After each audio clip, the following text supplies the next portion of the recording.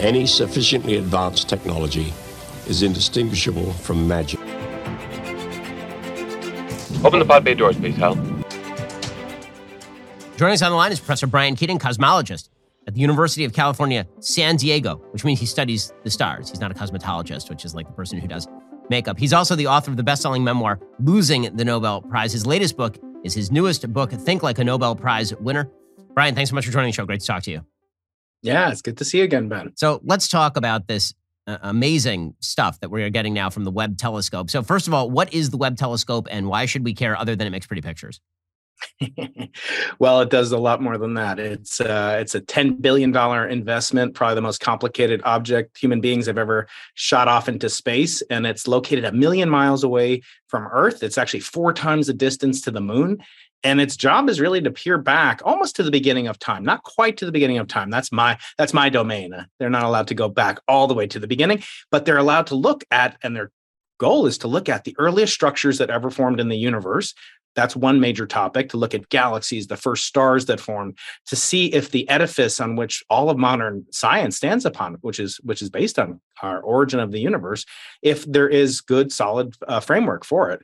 And also, in so doing, these photons, these particles of light, traverse the universe, and they encode the properties of the universe as it's evolved since the origin of time, including relatively nearby objects by our standards, things that are only a few thousand light years away. And those are called exoplanets. Those are other planets, perhaps just like the Earth, that could potentially harbor forms of life. And that's what if they have a competitor podcast to you, Ben? So we want to make sure that everyone out there is fully apprised of all the latest happenings. So this telescope is really a culmination of decades of work. It's way over budget, way over time, but it really does what nothing else can do, which is to peer back and give us a glimpse into our cosmic origins. So, Brian, I watched a video where you were talking about this telescope, and obviously you've spent your life making telescopes and monitoring telescopes. So what amount of complexity went into this? And also, I mean, how high was the risk here? Because this is out in the middle of nowhere. If something is broken on this thing, you're basically screwed and you just sent $10 billion worth of hardware into just space for no reason.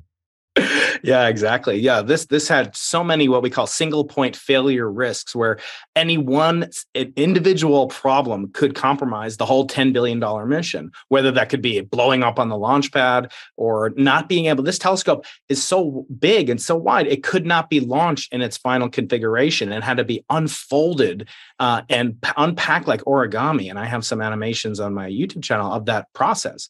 And that is a technological hurdle, not just because you're building something in space with no astronauts nearby to service it. As you said, it's thousands of times farther away than the Hubble. The Hubble Space Telescope is actually closer to us than you and I are right now. And in other words, the Hubble Space is only 250 miles above the Earth. This is 1 million miles away. So no chance of repair, no service stations out there in space. And so this had to work. It had to work the right time, the first time, and with no opportunity for repair. So, and it also had to be unfolded and the mirrors aligned to a precision less than the diameter of a human hair.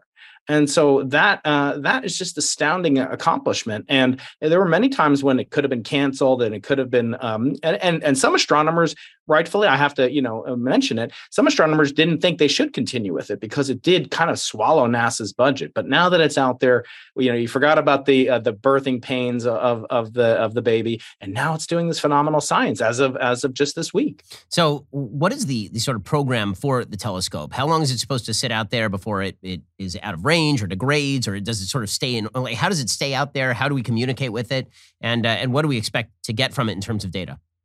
Yeah, so it's pretty amazing. It's not orbiting like the moon orbits around the Earth and the Earth orbits around the sun. This object is orbiting around a blank piece of space. It's basically trailing behind the sun, Earth, and moon by a distance of, as I said, 1 million miles away from the Earth. So it's kind of this amazing point in space called the Lagrange point for you aficionados out there. I know your audience is the second smartest in the universe, except for my audience. And this object has to maintain that precision called station keeping for hopefully 2 decades or more. There's really almost no limitation on its lifetime. It's shielded from the brutal conditions of space by this very thin mylar balloon-like material, and that blocks enough light and heat that it can remain cold. These cameras are not seeing light like you and I are looking at each other right now. They're seeing infrared radiation, which is slightly longer wavelength, which is not visible to the human eye. So it's revealing things that Hubble could not see, and it will do so for 2 decades. So you've obviously had a rich amount of time to study these photos. I mean, you've had all of like 24 hours to look at these photos.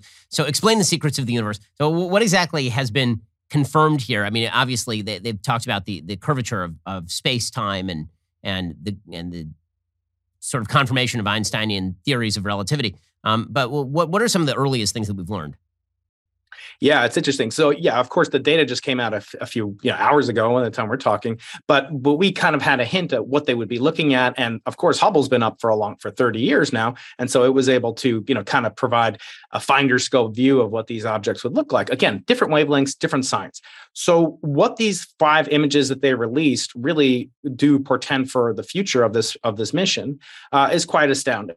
We'll be able to look at the effects of gravity on distant objects. And gravity is the most pervasive force in the universe. It's the one I use as an excuse why I don't go to the gym for the last 30 years. But gravity is the most dominant force, and yet it's the weakest force. You don't think about that when you're at the gym pumping iron, but it's actually the weakest force. So therefore, it can have the longest range. It can reach out across the entirety of the universe and affect the properties of massive clusters and stars. And what we're most interested in, I think, with Webb are really 2 or 3 different main topics. One is the effects on the early universe. How did the early universe assemble the star? Which came first, the star or the galaxy? In other words, how do we know what the elemental building blocks are of astronomy? We actually don't have a great idea for that. What is the nature of dark matter and dark energy?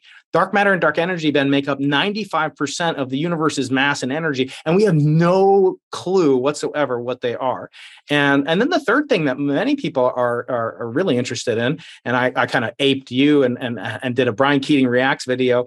There was less woke tears, and there weren't so many libs of TikTok on it. But nevertheless, I did a reaction to what I'm most interested in is the search for life in the universe, because I'm actually a life pessimist. I don't believe that there's life elsewhere in the universe, but no one would be more thrilled than I to discover that there is life in the universe. And what Webb can do, and what it released just a tantalizing hint of an object that we know doesn't have life on it. It's an object, something like half the size of Jupiter, the planet Jupiter. And it's cruising around a star every 3 days. So it's getting pretty toasty, a little toastier than down there in Florida. But the object has so strong atmospheric lines that it can actually demonstrate the properties of water. And many scientists think that water is a necessary ingredient, not sufficient, but necessary ingredient for life to be supported. Again, I'm not so sanguine that there is life in the universe. There's zero evidence for life elsewhere in the universe, but that would make me the most surprised and excited to find out that it's true. And so Webb has this unique ability that even my powerful telescopes that my colleagues and I are building, we have no ability to do that. So Webb is unique in that sense. Well, that's Brian Keating. He, of course, is the author of Losing the Nobel Prize, and his latest book is Think Like a Nobel Prize Winner. Brian, thanks so much for the insight on this stuff. It really is amazing and fascinating. And if you're a religious person, it confirms your belief that there is a God in the universe. If you're not religious, then, science is cool. Brian, really appreciate the time. Any sufficiently advanced technology is indistinguishable from magic.